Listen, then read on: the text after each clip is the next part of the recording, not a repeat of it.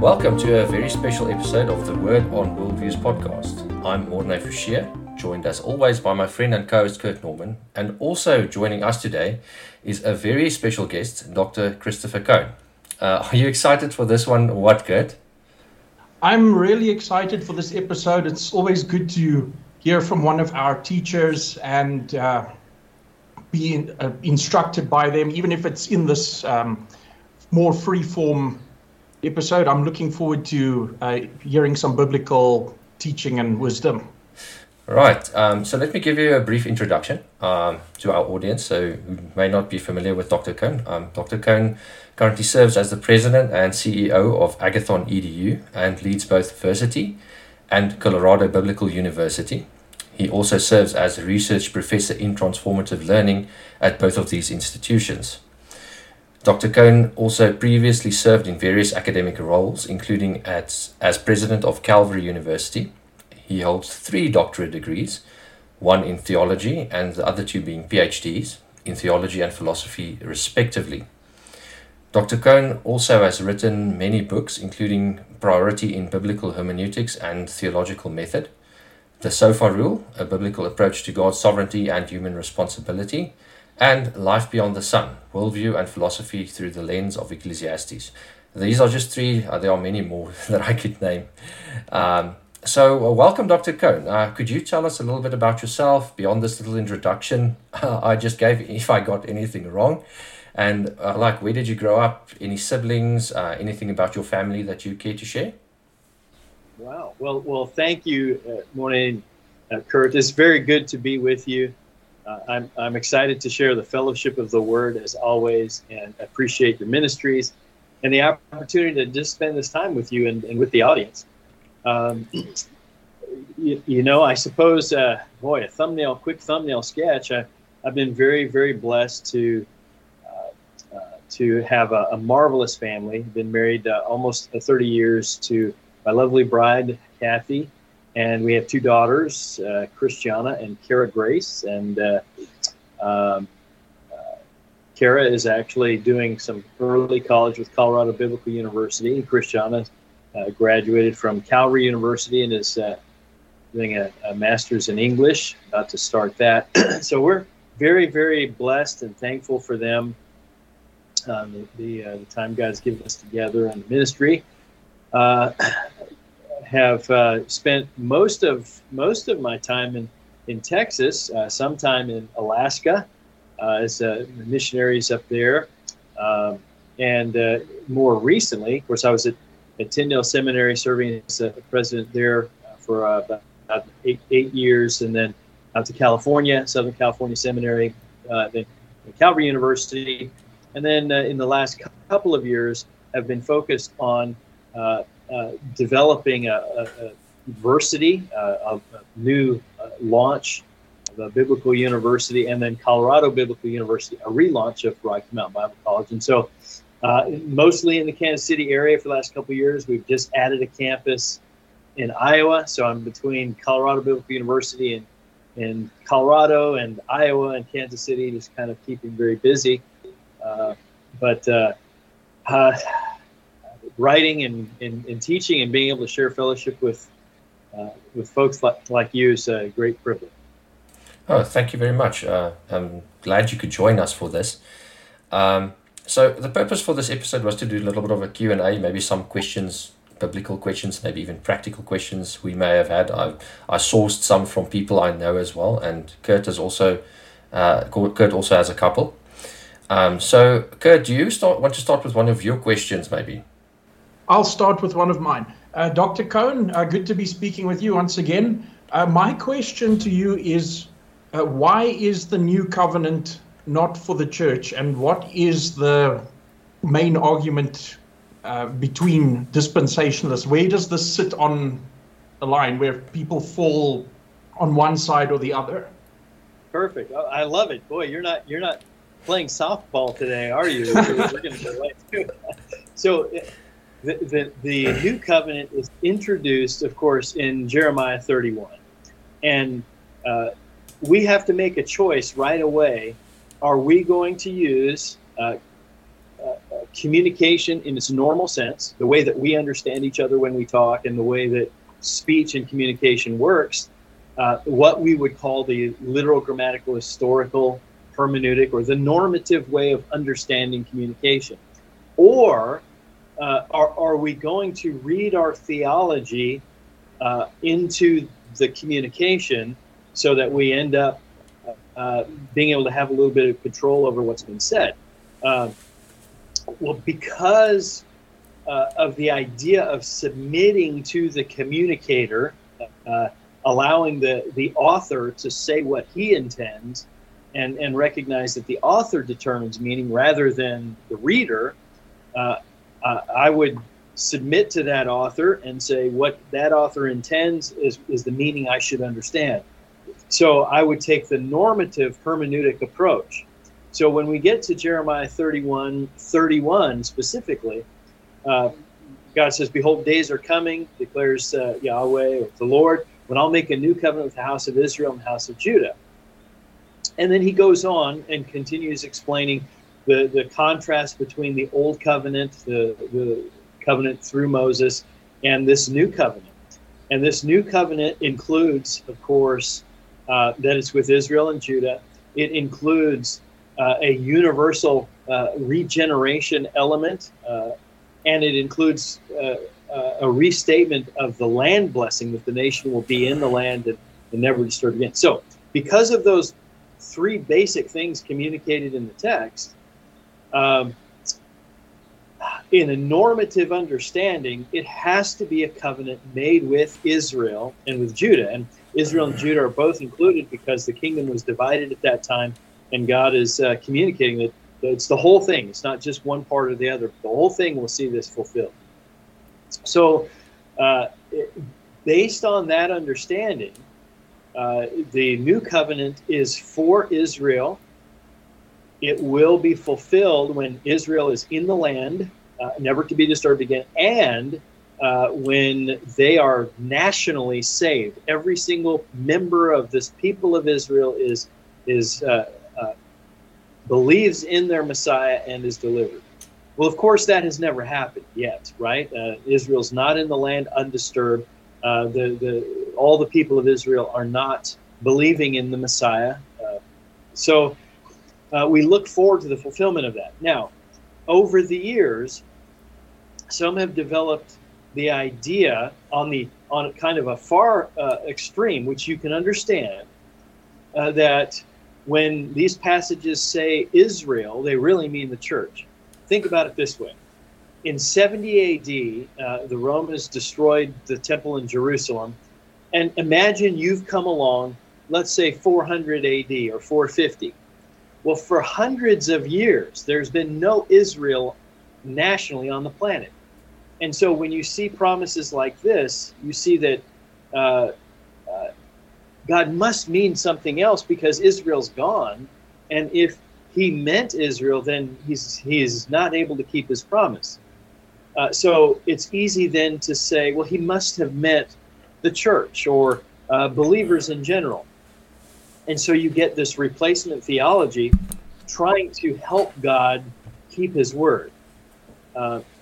Over the years, there was a bit more of a compromise where, especially since 1948, when Israel became a sovereign nation again, now we realize, oh, maybe God meant what he said, that he's going to keep this covenant with the actual nation. So we said, okay, but the new covenant, we believe this is so relevant to the church, we're going to say it's fulfilled with Israel, but the church receives new covenant blessings. And so there's kind of these three views. The first view is what I described, where it's only for Israel. The second view is that it's only for the church. It's not a national Israel thing anymore. And then the third view is that it's for Israel, but the church participates in it or receives some blessings. Is that making sense so far, Kurt? It's making sense, yes. Yeah. Okay. That was a good summary. Yeah. So the challenge then is recognizing where these three teachings derive and understanding the hermeneutic principles and understanding just the biblical the biblical assertion, so that I can look at the scriptures and not make the mistake of including myself in a promise that he's given to someone else. So I'd say it maybe succinctly like this. The new covenant is to be one day fulfilled with Israel, and it is fulfilled through the Messiah, the Christ, and the church's blessings in this era of the church's blessings are really more coming through the Abrahamic covenant, but because the new covenant is paid for by the Messiah, and that same Messiah has died for all and paid for the sin of all who believe in him, paid for the sin, of course, of all, whether they believe or not, but applied if they believe in him, then the church, by believing in Christ, the church has blessings in this relationship to the one who's fulfilling the new covenant, but they're not a part of the new covenant. So it's an interesting distinction, and not one, by the way, not one that everyone will agree with me on. Yeah, that's thanks, Dr. Cohn. That's a very good summary of the various views as well, because some people see like a type of participation. The church participates in the new covenant somewhat. Some people view it as, well, as yourself, completely separate, and then like it's only for Israel, and then the complete replacement theology view, of course, goes that it's only for the church. So my question, the first one I want to present is, in Ephesians, Paul admonishes children to honor their parents, and he cites an interesting reason. And he cites the first commandment with a promise, referring to the Old Covenant, specifically now the Ten Commandments. Now, if these New Testament believers are free from the law, as we believe that, but why does Paul mention this promise then given in the Mosaic Law as a reason why children should honor their parents? Excellent question. And there are certainly several instances in the New Testament where there are quotes and allusions to the Old Covenant. And I would say this, similar to the issue with the New Covenant, you have about 5 passages in the New Testament, or instances in the New Testament, where the New Covenant is brought up, for example. And it's important to recognize that those passages don't make specific application to the church in the sense of bringing the church into it. Okay? The same thing is happening here, I believe. He says, honor your father and mother, and then adds, this is the first commandment with a promise, so it may be well with you and that you may live long on the earth. And I think the reason that Paul would bring this up is because he's repeating something that is that's a principle that they would all know, and he's telling them the importance of this. When you go back to the Mosaic Law, this was the first one that came with a particular promise of long life. This is a very important one, and I think it's there for emphasis. When he says, for example, in verse 4, Ephesians 6, verse 4, fathers, don't provoke your children to anger. Well, that wasn't a part of the Mosaic covenant, and so there's no reason to reference back. But the people would have been very familiar with the children's responsibility to honor the parent. And so as Paul brings that up, he's explaining this is nothing new. This was so important back then that it came with a promise. I think it's that kind of emphasis, but he's not then placing believers under that entire covenant or even under that specific aspect of the covenant by the reference. Does that make sense? Yes. That's what I was thinking when I tried to make sense of it. That is, using it to illustrate something. That's where I was at when I was looking at that text, considering that because we don't divide the law into that, as dispensationalists, into that tripartite view where the Ten Commandments still apply somehow, and then the rest of the dietary and ceremonial applications don't, etc. Right. So my next one is maybe a little bit strange, but it's something I've been wrestling with because I feel quite allergic to typology. So isn't the proto-evangelium, what God told the serpent in the garden, an example of eisegesis, or at least using a hermeneutic other than the literal grammatical historical approach? Good question. So you're referencing Genesis 3:15 when God says to the serpent. So we go back to verse 14. Because you have done this, accursed are you more than all cattle, more than every beast of the field. On your belly you'll go destitute all days of your life. That sounds like the judgment on this creature. Just very straightforward judgment on the serpent as a creature. Then he adds, I'll put enmity between you and the woman, between your seed and her seed. Now that's where right there with that reference of her seed, there's something going on there, because the woman doesn't have seed. That's a very strange reference. And then it says he'll crush you on the head and you shall crush him on the heel. Now, I think that, again, that reference to her seed is very strange. In a normative sense, that's not a reference you would expect. So there's something a little bit strange there. I mean, you might also add, it's also strange that a serpent is talking and speaking, right? Yes. So there's more going on than simply a snake being, stepped on or being, judged. But we also we have to be very careful not to go beyond the text. And if all we had was Genesis 3:15, I would not even refer to it as a proto-evangelium or first gospel or something like that. I think that's not revealed in the text. I think I would probably refer to this as a foreshadowing, in the sense that it is a prophecy. God is saying what he will accomplish, and there will be something specific between this particular serpent, because it's a second person singular, not plural. He's not referencing all of the serpents that will come. He's referencing this particular serpent, saying there will be this enmity, and then between her seed, and her seed will crush this serpent.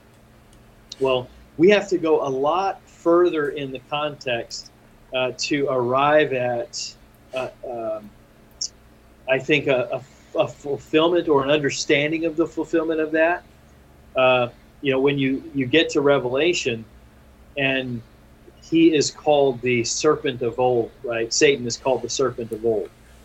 And so I think you're very wise to have that concern, to not to read too much into it.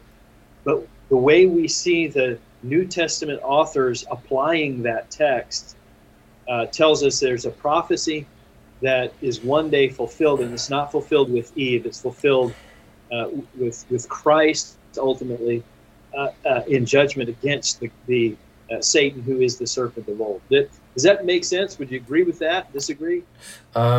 Yes, it makes sense. It makes me the foreshadowing approach, I think, or looking at it as that you can see those illustrations, I think helps. Maybe to be careful not to read too much into those. I guess that's what my chief concern is always, when, especially because people go too strange with typology, it can get quite extensive, and I think beyond what is written, and that's my concern. But yeah, I think your explanation at least sheds a little bit more light, or at least gives a bit of perspective in how we should approach this. The next one. Here's a thought real quick, Morty, on that. We always connect the serpent in the garden with Satan, but there's really only the two references in Revelation, and those didn't come about until the first century, right? So up until that point, it would have been oral teaching and extra biblical teaching, really, to make that connection exegetically, if you will. We have the privilege of seeing the whole picture, all of the biblical text, so we can make that connection. Say, oh, that was indeed Satan, but we've got to be careful in how we handle it. So I appreciate your caution. Oh yeah, that's true as well. That now that you mention it, that's true. The snake is never called Satan in Genesis. That makes a bit more sense now. So the next one may be a little bit more practical, and it's one from a family member. How do you recommend responding to or approaching atheists when you are engaging with them in conversations where you attempt to convince them of a biblical worldview? That's a fantastic question. And it shows there's that the one who arrived at the question is really looking with love toward those who don't know Christ, longing to that they might know Christ. That's excellent. I like to go to biblical examples because in some cases you'll see these evangelistic episodes or episodes of sharing the gospel with those who don't know Christ, and then you see the outcome, so you can kind of understand the process and how effective that was. And I think Acts 17 is a fantastic recipe, I think, example and recipe. As Paul is dealing with the Athenians are not atheists in the sense that they don't deny that there's a higher power. They believe in the whole Greek pantheon and all of that. But Paul, as he engages with them, he sees these in the city there. He sees all these many idols, many different systems of worship. But he sees one in particular, one altar that says to the unknown God. And then what Paul does is he points to that and he says, what you worship in ignorance, I proclaim to you in truth. Okay, so what he's done is, first of all, he's very skilled in understanding their worldview. And I think we need to understand the worldview of those that we're serving and seeking to lead to Christ. So that's number one. He understands their worldview because he's done the work. Secondly, instead of critiquing every point of their worldview, he finds the weakness. Not only the weakness, but the point where they recognize it's a weakness. And I think that's really important. So when speaking with someone who doesn't believe in Christ, rather than defend my worldview, I want them to arrive at the understanding of where the weakness is in their worldview. What's wrong with their worldview? Where are they uncertain about it? And that's what Paul does. Just in case they missed something, they had this altar to an unknown God, which means they're admitting in their worldview they might have missed something. So Paul proclaims to them, here's how all this happened. Here's what you've missed.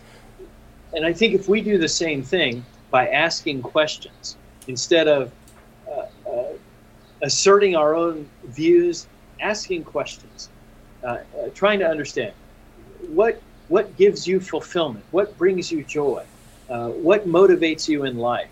Questions that seem very normal and not quote unquote religious.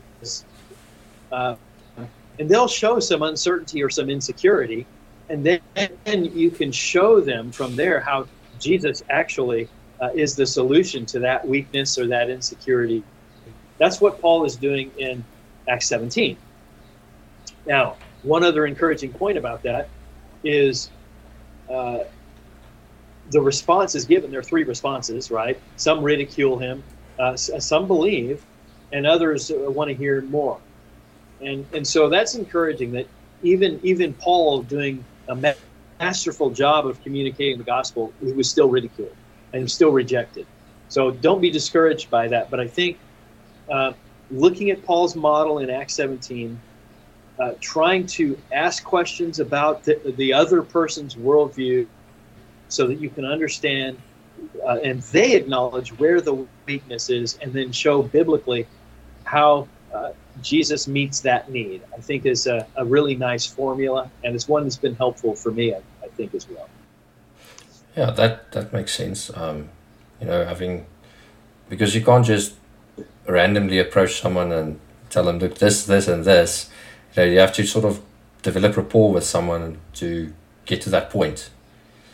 Yeah, it's a relationship, right? You're trying to help someone along, help them to know Christ. Yeah, thanks, Dr. Cohn. Kurt, do you want to ask your following question now, or should I still do the following one? I'll ask mine now. Dr. Cohn, my next question has to do with leaky dispensationalism.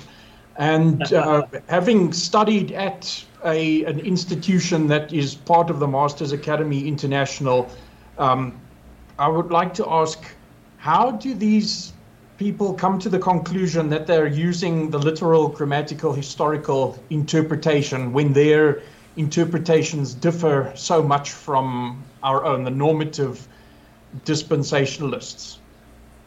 Great question, Kurt. And the simple answer is habit. And let me unpack that a little bit. Prior to the Reformation, for almost 1,500 years, 1,400 years, there was a multiplicity of hermeneutic senses. In other words, you see especially four hermeneutic senses in the Middle Ages, and the Roman Catholic Church, which dominated, taught essentially that you would interpret the scriptures through the tradition of the church, historical theology of the church, and the normal person, the regular person, was fairly illiterate and couldn't do the research themselves to see what the text actually said. Well, along come the reformers, getting back to the text, returning to the study of the biblical languages, and holding theology accountable to what the text says. Now, the problem is they only focused on that really in soteriology, and didn't deconstruct all of theology and build it back up biblically.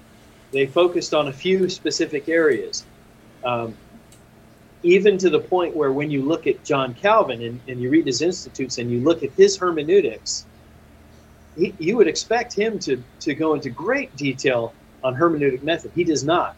He essentially argues for historical theology as the hermeneutic.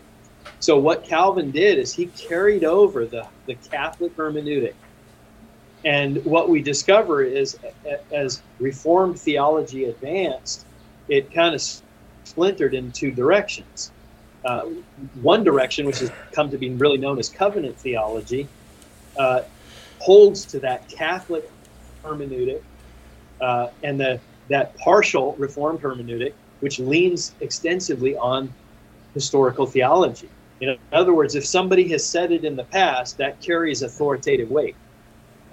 The other stream has become labeled dispensational thought or dispensationalism, and it has at least tried to refuse recognizing historical theology as authoritative.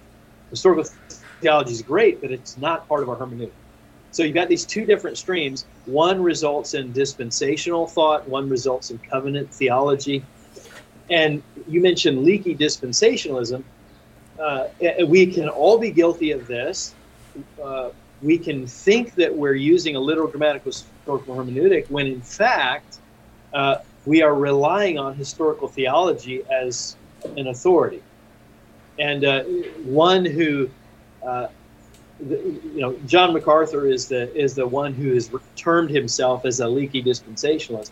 Yes. And when you look at how he arrives at his theological conclusions, he arrives at some very, very solid, correct conclusions at times, especially in relation to cessationism.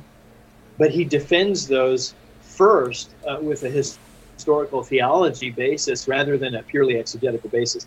And when you do that, your methodology makes you prone to error in other areas. And I think that's where, with respect to soteriology and doctrines of salvation, that's where I think he goes far astray, because he's trying to resolve difficulties and relying too much on experiential and historical theology and not enough on just exegesis. Right. Does that answer the question? Yes, that does answer my question. Thank you. Good. Very insightful questions. These are excellent. The next one is actually from a dear friend, and he asked, this is also a more practical type of question, and these are actually questions I like. What would you consider the most effective approach for a dispensationalist to use in countering the popularity of replacement theology? And I would add in that, say, Reformed theology, because it's become quite popular, especially recently. That's good. So over covenant theology and Reformed theology really was prominent in the academy, where dispensational theology is more of a grassroots in the churches. And I think for the most part, in the churches, you still see a lot of that basic normative understanding of Scripture, where the churches haven't necessarily been directed or heavily influenced by the academy. Now, one of the challenges, this is related, but it might seem like a little bit of a sidebar, so let me draw this. Allowing the academy to dictate its theology and its practical theology. For example, often when a church needs leaders, they'll go hire them from people who are trained at the academy rather than developing them in-house, discipling, that type of thing. And so a lot of times you can get this outside influence that sometimes can be good, but other times it can be a totally different theological thing. Well, Reformed theology excelled in the academy, and dispensational theology excelled in the church, in the churches themselves. Now, over time, the academy has become very good at communicating at a popular level in books, and especially in the last maybe 15 years in blogs and various online tools and social media. And dispensational thinkers often are so busy in church ministry with limited resources that they're not using those same tools as much, and their voice is not as loud. So that's a practical reason why I think that's developed. But I do think it also presents a challenge to those who are seeking to handle the Bible with this literal grammatical historical hermeneutic. The challenge is to have a voice in those settings, to publish, to write, to communicate on social media, to be involved in blogs and different online venues and video, all these things. So I think that's kind of the dynamic of how it's developed a little bit. So how to counter it in whatever environment you find yourself, be faithful with the word, proclaim the word, teach the word, and make the most of that opportunity. And if we are doing that, then our voice gets a little bit louder, I think, and it gives people an alternative that they don't have to simply respond to the majority argument, but rather there are some other ways to look at things that are very compelling. Right, thanks, Dr. Cohn. Second one is another one from a family member. I try to include them as early as possible in case we don't have enough time. So, and this one actually was caught me off guard as well, and then I looked at the texting, and yeah, this is the case. So why in Exodus 4 did God seek to kill Moses? That's excellent. There are a couple of instances where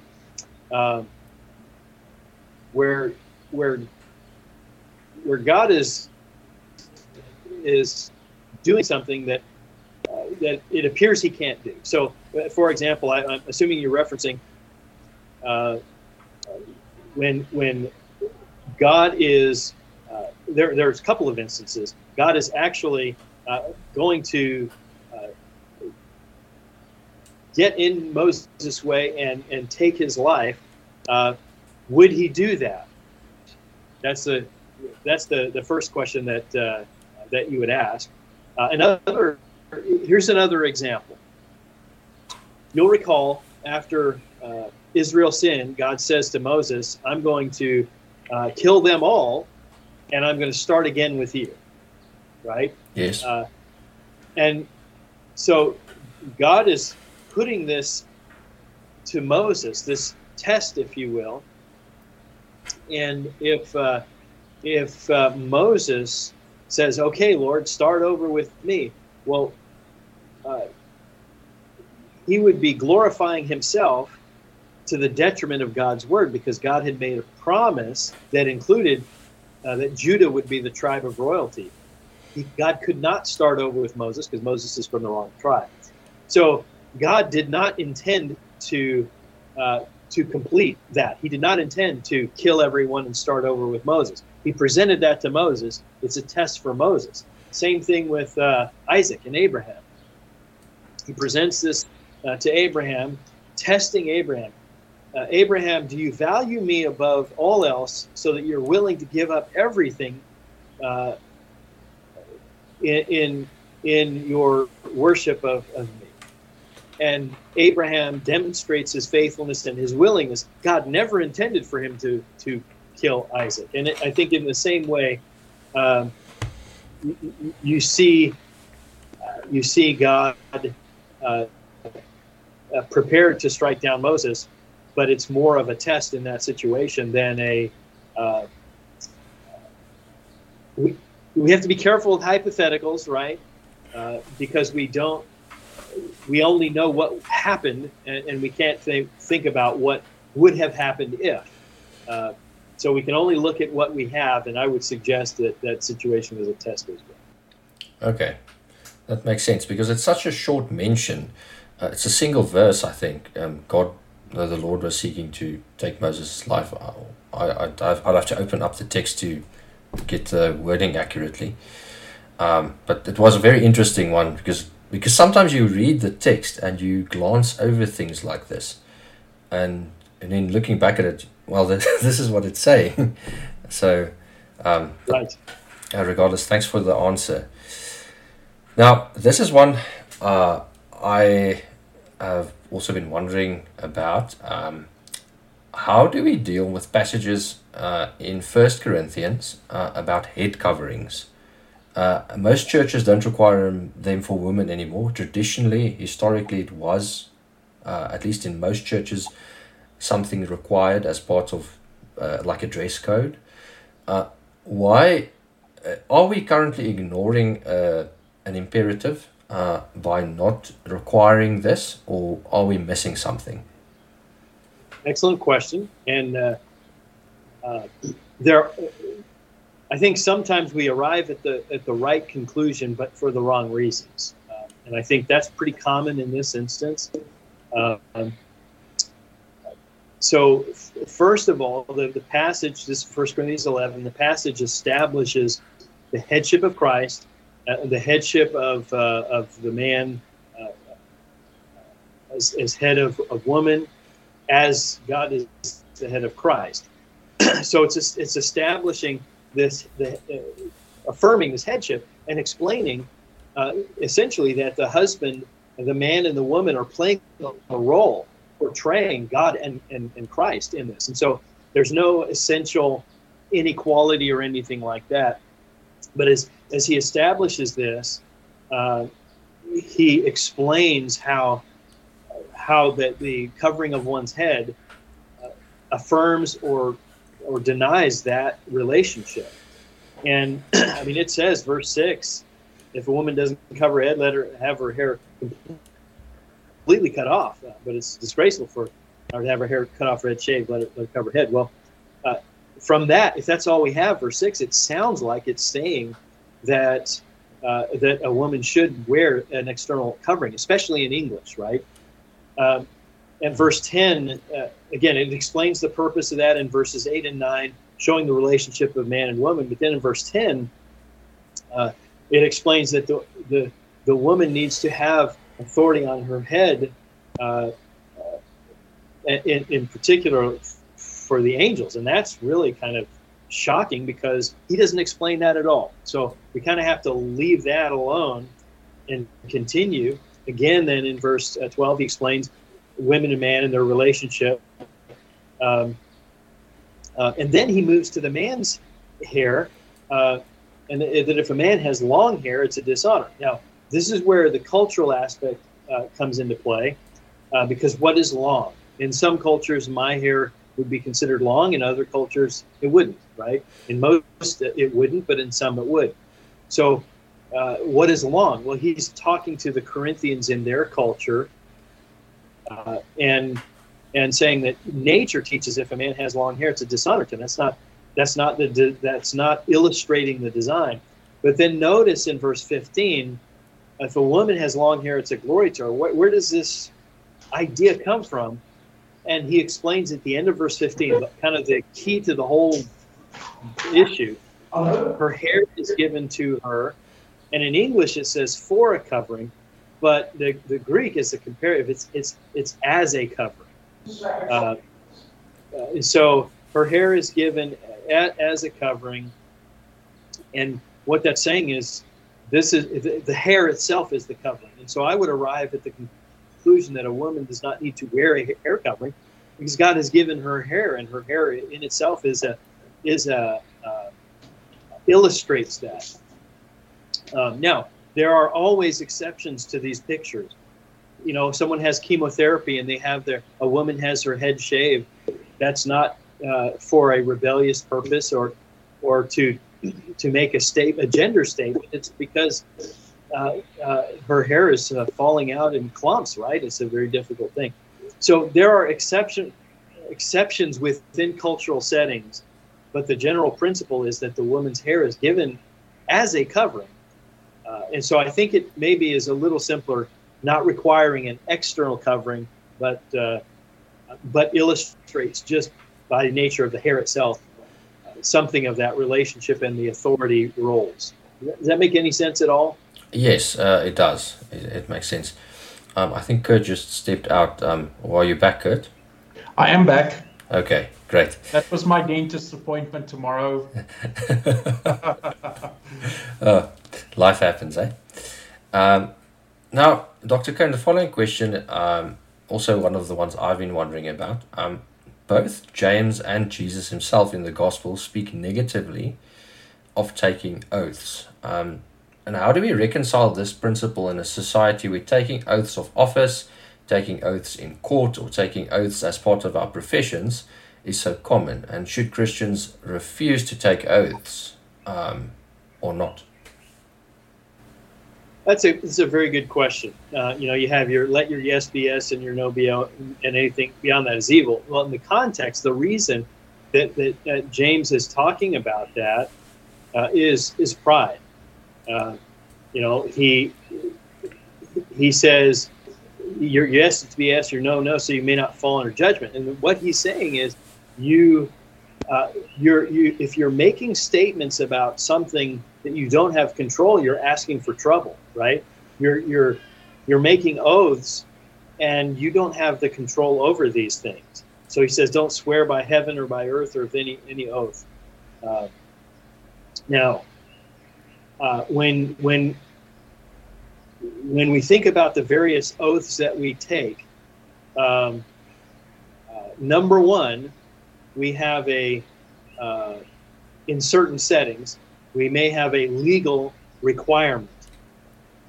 And what do you do when there is a conflict between what God tells us and what the state tells us?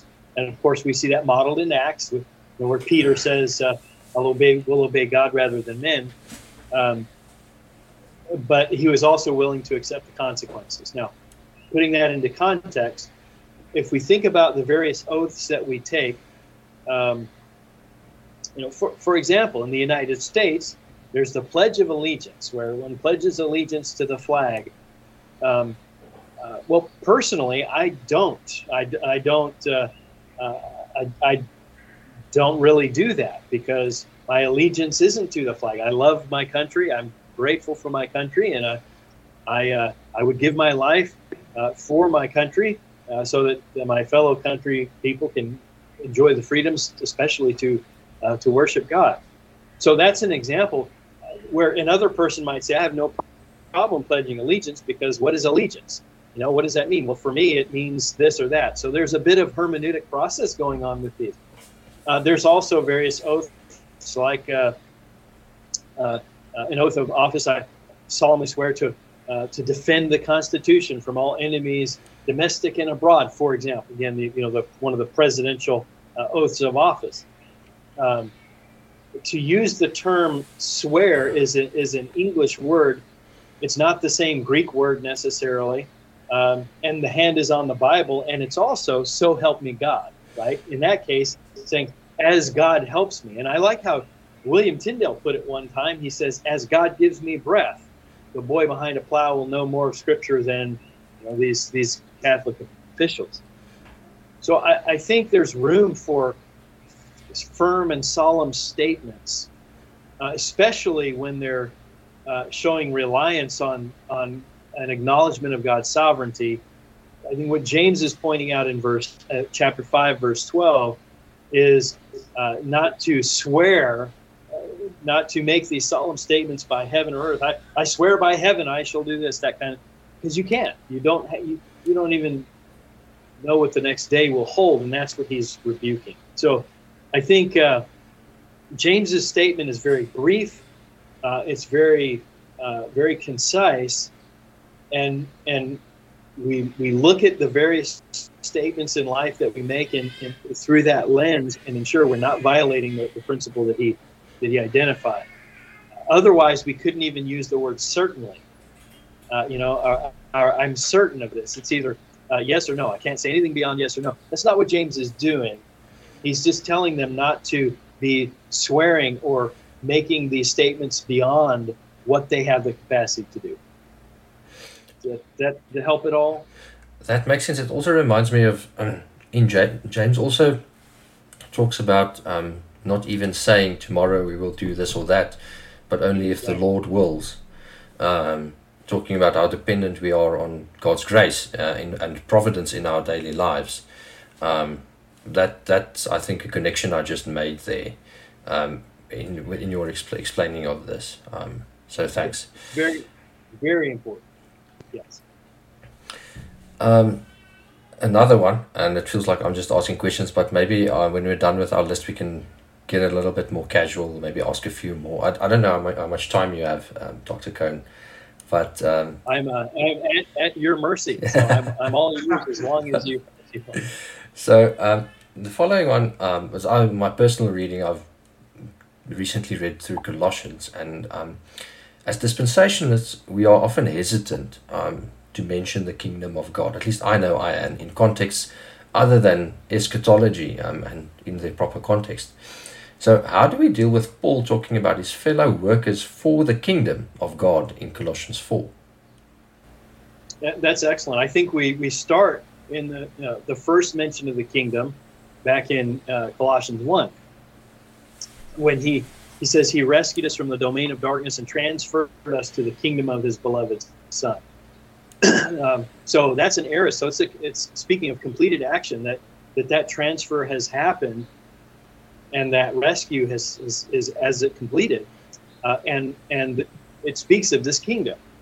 Now, interestingly, then when we get to the end of chapter 2 and the beginning of chapter 3, notice 3 verse 1, if you've been raised up with Christ, keep seeking the things above, where Christ is, seated at the right hand of God. So we've been transferred to his kingdom. Is that kingdom on earth in any way, shape, or form? He says, you've been raised up with Christ, keep seeking the things above, right, where he is. And then one day, verses 3 and 4, when he's revealed, will be revealed in glory. So that follows the pattern that we would understand in a normative reading of Scripture, that when Jesus returns, he establishes his kingdom.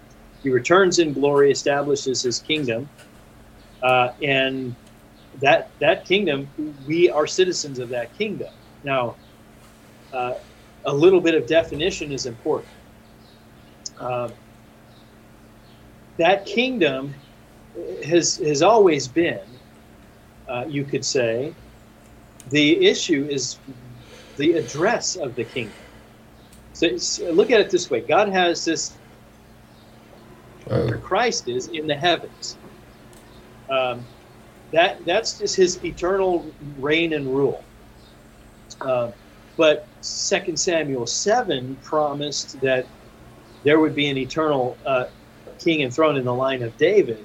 And as we see those promises expanded and unfold, we discover that God's eternal kingdom will actually move its location from the heavens to the earth. And in a very specific form, Jesus will rule on the throne of David in Jerusalem, and that will be the epicenter of God's kingdom on earth. And so in Colossians 1 and 3, 4, what we discover is that we are citizens of his kingdom, but he is not sitting on a throne right now. He's sitting at the right hand of the Father. He's not sitting on David's throne. He's not ruling right now. He's waiting. He hasn't been revealed in glory. He will be revealed. So we can say that there is currently the kingdom of God, as long as we recognize it's in the heavens. It's not a spiritual thing in our hearts. That's never a biblical concept. It's not the throne of David in the heavens as progressive dispensationalism teaches. That's never presented in Scripture. Instead, we know that this kingdom is centered with this king, and the king will one day sit on the throne. So we can speak of the kingdom, but the kingdom is not here, and it's not yet, but it one day will be. Does that make any sense? Yes, that makes sense, because of course we are, in a sense, as believers, citizens of God's kingdom, but although the kingdom isn't presently on earth. Right, and that's the big challenge. Some will teach that the kingdom is here and now in fullness, in a spiritual sense. Others that it's an already not yet, that it's spiritually here in our hearts, but that Jesus is ruling on the throne of David in heaven, which, again, these aren't biblical approaches. So yes, it's important to recognize we are citizens. That's why we're looking for things above, looking toward things above, until Christ returns, and then the kingdom is here. Right, that makes sense. Now, the last one of the listed questions, I think we can get a little bit more free form and talk about interesting things after this. In Colossians 2, the chapter is often mentioned by especially covenant theologians as evidence that baptism has replaced circumcision. How do we counter this argument? Because Paul does link these concepts in a way.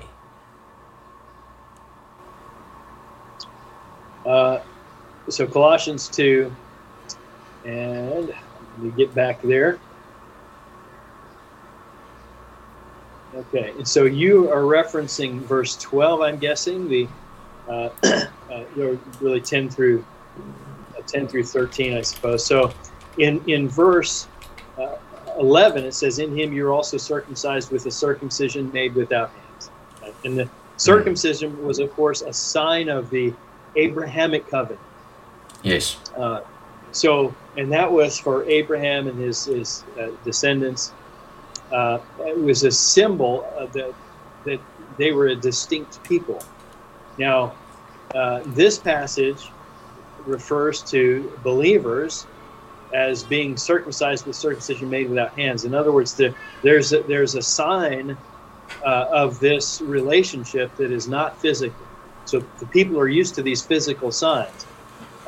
They're circumcised with the circumcision made without hands, in the removal of the body of the flesh by circumcision of Christ. So when we were buried with him in baptism, well, of course we died with him first, right? when we believe in him, we have now died with him, and the Father sees our righteousness through that death of Christ. So we underwent that process with him in a positional sense. And so it's fair to say, as Paul does, that this is the removal of the body of the flesh by the circumcision of Christ. Well, he is clearly talking about, and he tells you that it's made without hands. This is a spiritual circumcision, right? We're not interpreting the passage spiritually, right? Oh, Dr. Cohn, we lost you for a moment there. Okay. Am I back? You are back. Good. I apologize.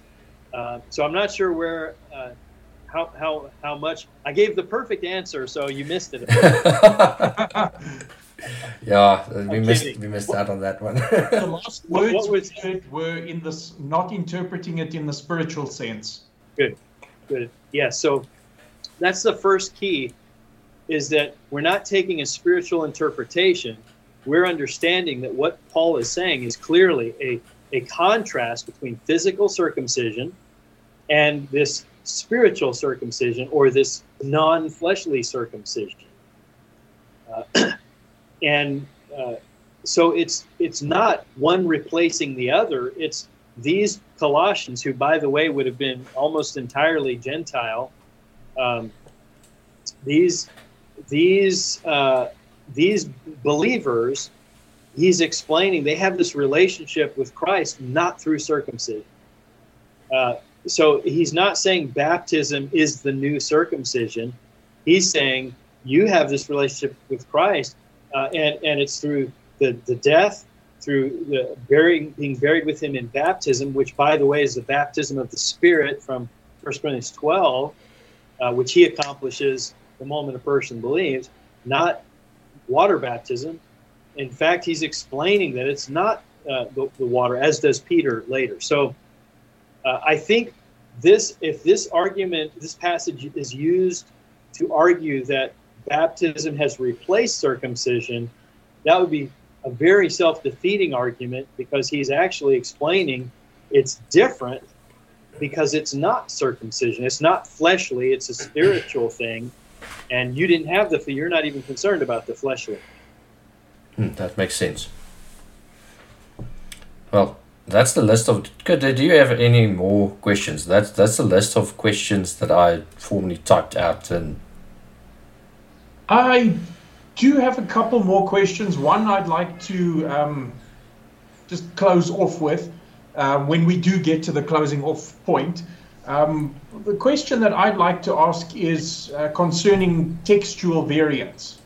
Now, as a pastor, I'm teaching a congregation, and they don't have the same level of education as I do. One of my problems personally is a hesitancy to mention such things, because I am concerned that someone has a crisis of faith and says, oh, what, there's variation, so which one is the Word of God? How would you handle that for someone who is not as educated, and just calm their fears? That's a great question, Kurt, and a very real problem in really every church, a real challenge. Let me give an illustration, if I might. Okay? As a father of two daughters, I want to make sure that I've trained them up in the Word, and that I've exposed them to all these other views and ideas, so that when they get out of the household and they're on their own, they're not hit with new things that knock them back, so that they're prepared, and they're like, oh yeah, I remember, I was told about this, and I understand this, and I understand context, and I can compare it to Scripture, right, and test it through the lens of the Scriptures.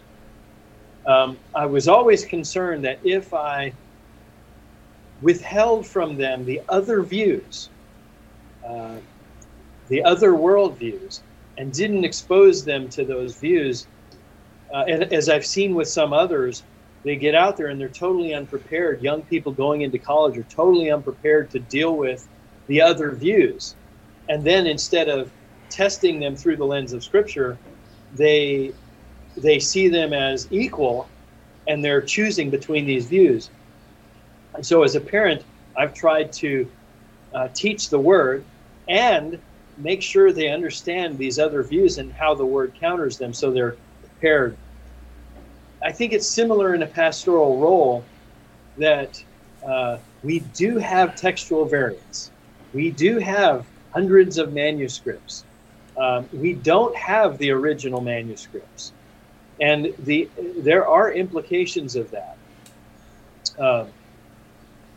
I would rather a young person, for example, discover that by me explaining to them and showing them how that works and encouraging them that they can trust the reliability of Scripture and the veracity of the text because of all this evidence of all of these manuscripts, and the differences are typically very insignificant, and here's the process of transmission of documents and things. I would rather they hear that from me than they have a false sense that they hold in their hand almost a magical document that has no conflicts in it, you know. And I'll just give an example. When I'm challenging people about the importance of studying the biblical languages, I first explain that the limitedness of the English translations, as you know, as we're working with that. So I tell them, turn in your Bibles to the book of Jacob. And as you might imagine, they'll look at me funny and, what do you mean? There's no book of Jacob. Well, there is a book of Jacob. In fact, we've referred to it a couple of times in looking at some passages. Yes. The gentleman's name was Jacob or Jacob. It was not James, right? James is a later Latinization and change. So any Bible that has the name James in it is an error. It's actually not correct. And so I used that as an example to say, hey, you know, there's translation preferences and things, and what we need to do is get back to the text, the languages, and understand there are different manuscripts, and some you have to do work to understand, and sometimes you have to say, well, it could be this or it could be that, like the ending of Mark, you know, or John chapter 8, for example. Romans 8:1 has a really important variant. So I guess my point is, I would rather encourage the discussion and challenge people to up their literacy, to become more literate, so they can have confidence in what's true and the Word as God has provided it, rather than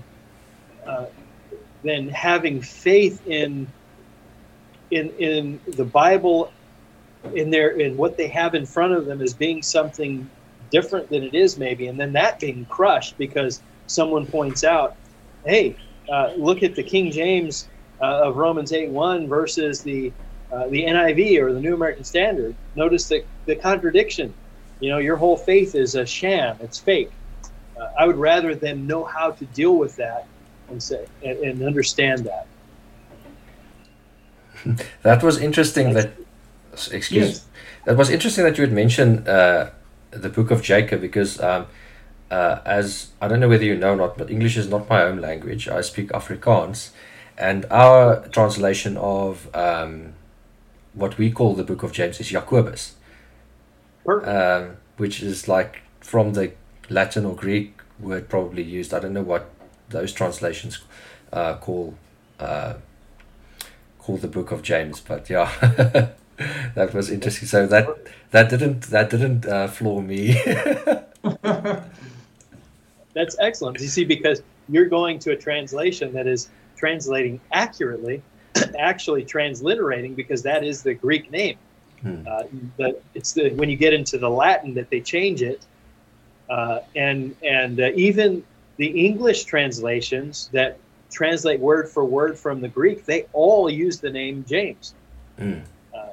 So they're bad in that instance. They're bad translations, and it introduces the idea of textual criticism in a good way. There's lower criticism, which is dealing with manuscripts. The higher criticism is dealing with authorship, and in many cases, it's driven by those who are trying to deny that the Bible is the inspired Word of God. Lower criticism is a different thing altogether, I think. So it's difficult. I would rather engage them and invite the questions and have the conversations. Well, let me say it this way, and then I'll stop on this.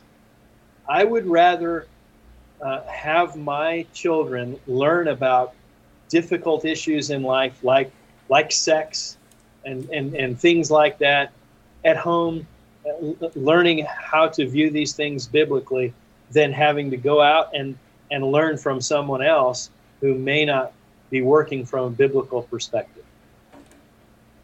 That's a very good point. It is, yes. A question I also now thought of, our first daughter was born in January of this year, and these things you think about this. What would you say is the best, as your child grows up, and you are also a parent with older children, what would you say is the best approach in evangelizing your young children? I obviously teach them the Bible, but when obviously they will have questions, etc. But what would you say is the best, because you want to preach the gospel to them? What would you say is the best approach in evangelizing your children? Well, I love that question, and congratulations on the new addition to the family. There's nothing quite like, holding that new life and recognizing I'm accountable before God to take care of this young person. I think of two passages in particular, and another popped in my head. I'll start with Ephesians 6:4. Fathers, don't provoke your children to anger, but bring them up in the discipline and instruction of the Lord. I think that's the imperative. There is to bring them up in the discipline and instruction of the Lord. So I have to know what is the discipline and instruction of the Lord, and then I'm going to bring them up in that. And what does it mean to bring someone up? Well, I think about Deuteronomy 6, as he's describing how you're engaging your family with these things when you sit down, when you rise up in the morning, in the evening, meals. These. So I would use the word immersed. Instead of trying to have quality time going through the word with your children, have quantity time. Be immersed, where you're doing life together, and every moment together is a teaching moment where you're bringing them up in the discipline and instruction of the Lord. Think about how Jesus made his disciples as he's walking around with them.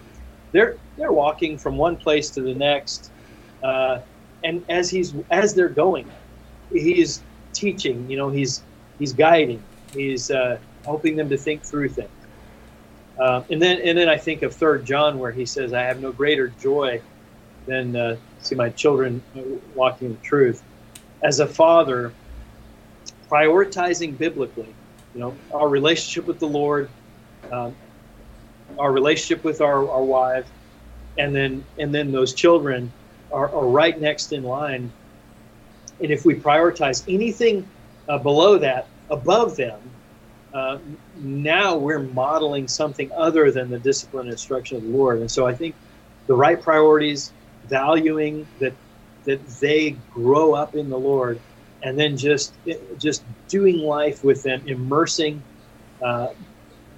that relationship, father-daughter, father-son, immersing that relationship, bathing it in the discipline and instruction of the Lord. I think you will find that it's the greatest discipleship opportunity you're given in life. Yes, and I also consider it an amazing privilege, and a great responsibility and a great privilege as well. Amen. Thanks for that one. Kurt, do you have any other interesting questions, any comments? At this point, I don't have any further questions. I will allow you to continue. Okay. But we can also go into more like interesting, questions, Dr. Cohn, that maybe a little bit off topic or interesting. Like, do you have any interesting hobbies or things that you like to do? More and more over time, I value just the relationship, the aspect of being with family and being with brothers and sisters in Christ. I spend a lot of time in writing and teaching and leadership, and it's at times too much time. And so keeping those priorities and investing and pouring into those relationships, I think I wouldn't call it a hobby because that maybe is too casual. But as far as really what I enjoy more and more, I just relish those opportunities of spending that time together, doing all manner of things, whether it's just being together, sharing a meal, or playing a game, or watching a film, or just going for a walk. Whatever the case may be, sharing the fellowship of the Word together. I've grown to appreciate that more and more. As far as pastimes, when I have time, I like to try to be active and play basketball and try to stay in shape a little bit. And I'm a musician as well, so I will try to do some composing and recording and playing and things like that. But lately, I haven't had a lot of time for either. Yeah, I've recently started to get more immersed into music. I didn't grow up or in school have much to do with music, but I bought myself a guitar recently and decided to learn. But it's quite the process. So I'll give you one bit of counsel there. The strings you choose are very important, and I would recommend thin strings that are easy to work with, because it can be very discouraging if your fingers hurt all the time. Yeah, I guess that makes sense. However, the genres of music is more heavy, so the thicker strings help for the sound. Yeah, and I would put on acoustic guitars, I would put electric strings to be able to play them similarly. But I also enjoy many genres, including heavier genres, and I personally, I always would go with the thinnest strings that I could get, and get the bigness of sound from the sound processing. That's interesting. So do you often in terms of your music, do you tune down to alternate tunings, or you just stay in standard tuning, or? Because I'm one of these old school guys that on my electric guitar, I use a Floyd Rose tremolo, the whammy bar, and that is not really conducive to a lot of changing tunings and things like that. I've experimented with some of that, but I've just tried to be a bit of a purist and do with the normal tuning some of the things that other folks are doing with some of the alternate tunings, and with mixed results. Oh, I understand. Yeah, because I've started to research. First time I heard what drop D was. What does that mean? And that's what makes guitars sound cool, basically. Yeah. Oh, yeah. And I've experimented with this 7-string for that purpose, to get that real low end, while still having the higher end being what it is. So, no, that sounds like fun. You're into some fun stuff. Yeah, I'm currently actually. My wife always jokes with me because I get so distracted with various things and interesting. This is interesting now, and that's interesting now. I'm fortunately I'm in a position where I have a bit more free time, but maybe not always as much as I think I do, because I'm also a student. I'm a busy with a PhD currently in pharmaceutics. And my profession is pharmacist, so I part-time work in pharmacies and then still busy with the academic side of things as well. But the academic setting, and I assume you would also know, is an interesting type of circumstance to find yourself in terms of what you have available and your opportunities, and you meet interesting people as well. Maybe I can ask you a question. What would your advice be in terms of if you have an academic type of goal to reach, you need to complete this course or whatever, maybe some practical points in terms of getting your goals finished and managing life, being a father and also being a professional on one side, all of that. That's a very it's vital, and it's a difficult thing. I think some talk about balance, and I would actually kind of discourage balance, because with our relationship with the Lord, our relationship with our wife, our relationship with our children, it's not about balance. It's about being committed, totally committed, and totally prioritizing, in that order. Everything else, I would say, if it's worth doing, it's worth doing poorly. Which is strange to hear, I know. We think if it's worth doing well. So I would, why not put forth your best effort? Well, when you're trying to meet those other commitments that are more important, sometimes a B is okay. Sometimes not being able to finish something as quickly is okay. Other times finishing quickly is a part of prioritizing. So I think maybe there's a little more freedom and liberty to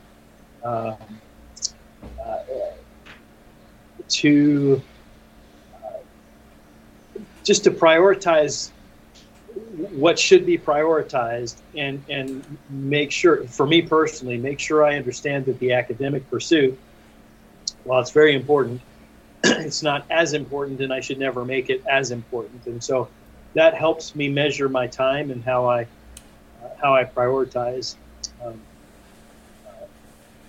And I find that when I keep the priorities in their biblical spot, in the biblical order, it's much easier to finish things, because I'm on a more sustainable path.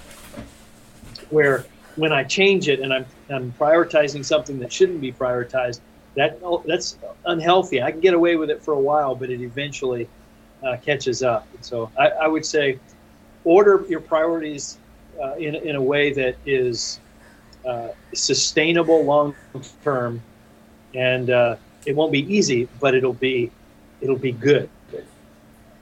That's just what I found. I'd love some of your secrets too, because you've obviously made it a long way down that road. Yes. Well, in our country, pharmacist is an undergraduate degree. It's not like in the US where it's a graduate.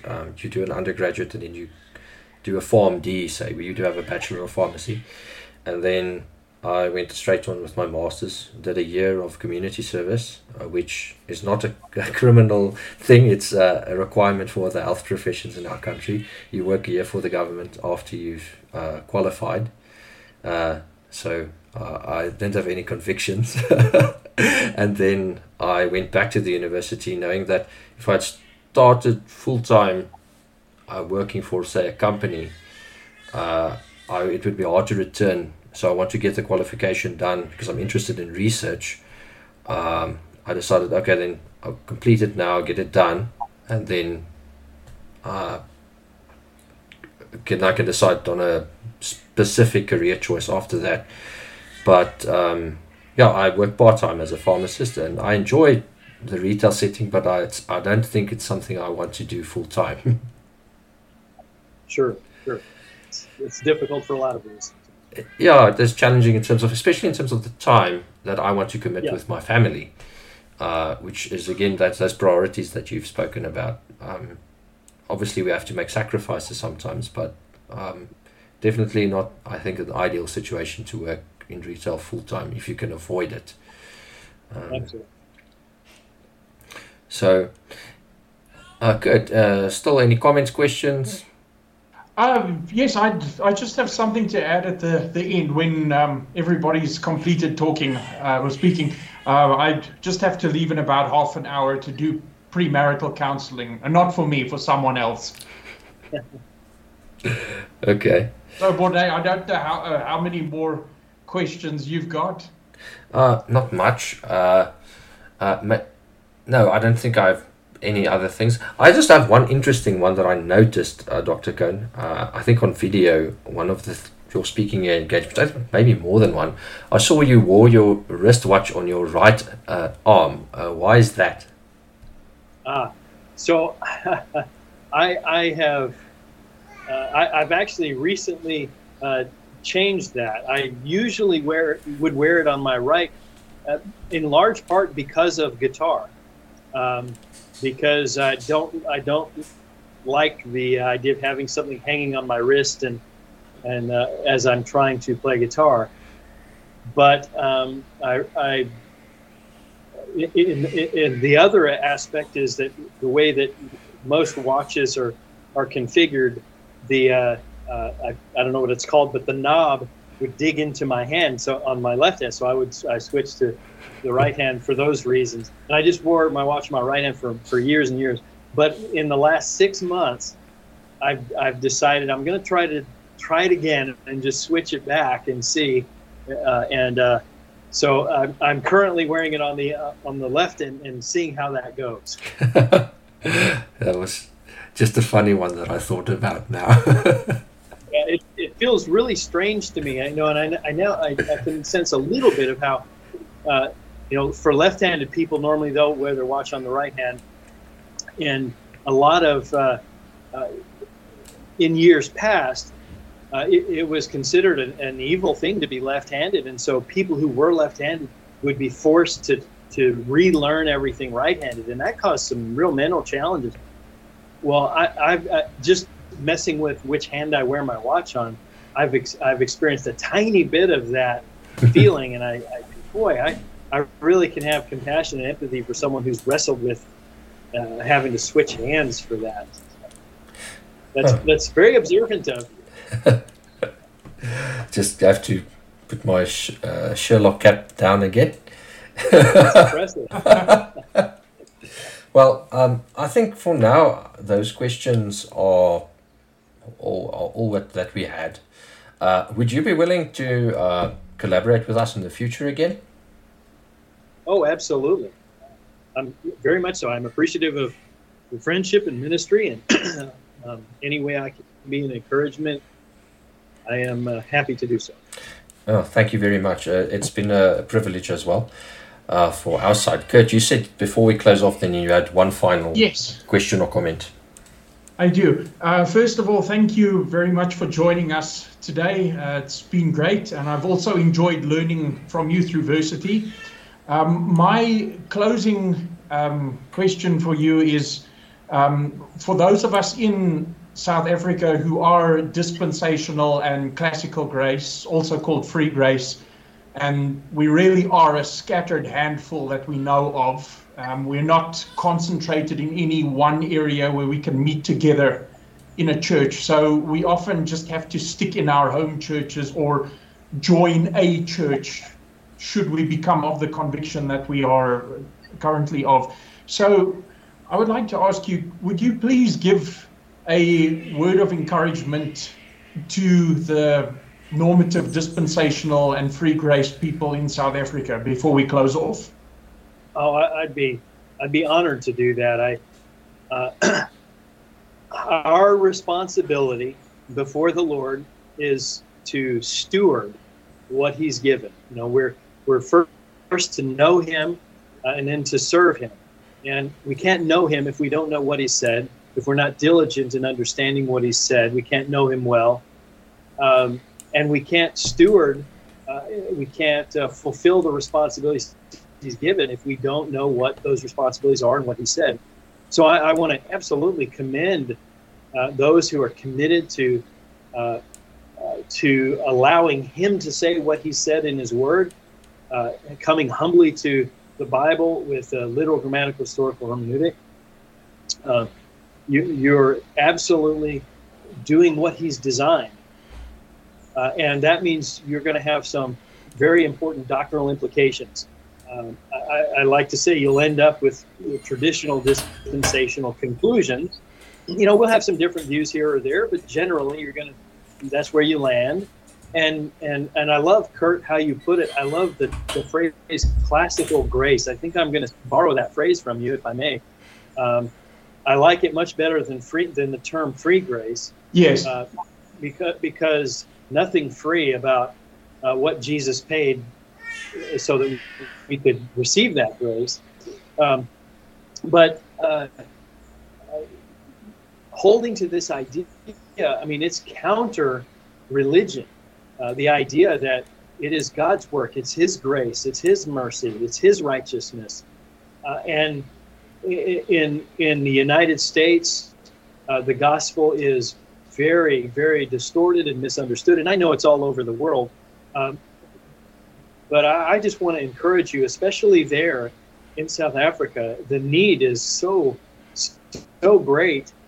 And God has used and is using that area to impact the world. And God has, over the course of history, has used small things to do big things. And people who might seem insignificant in some grand narrative to change the world and to impact people's lives. So I just want to encourage you, just be faithful. Don't be discouraged. Don't lose heart. Despite all the pressures coming against you, just be faithful to his word. We are seeking the approval of our Lord and not the approval of men. And if you are handling his word well, you have that. So I praise God for you, for your example. And any way I could be an encouragement, I desire to do that. Just be steadfast in his word. Thank you very much, Dr. Cohn. That is definitely an encouragement. Thank you for sending out that message to us in South Africa. Right. Thank you. Thanks, Dr. Cohn. This has been a great privilege to have you on. You have been a tremendous influence on myself, and I know Kurt as well. I always ask my wife for a Dr. Cohn book for a gift, for if it's Christmas or a birthday. Often, I have quite a few of your books that have been given to me as gifts because I asked so nicely for them, which has been quite a privilege as well. And this the questions and answers is all. This format has been a lot of fun. I look forward to collaborating in the future if that. Lord willing, if that's a possibility. And to our audience, if you enjoyed this episode, thanks for listening, and if you are willing to give us a rating on whatever platform you listen to, feel free to do that. And I also want to remind you that our opening and closing music track for the podcast is Nowhere Land by Kevin MacLeod.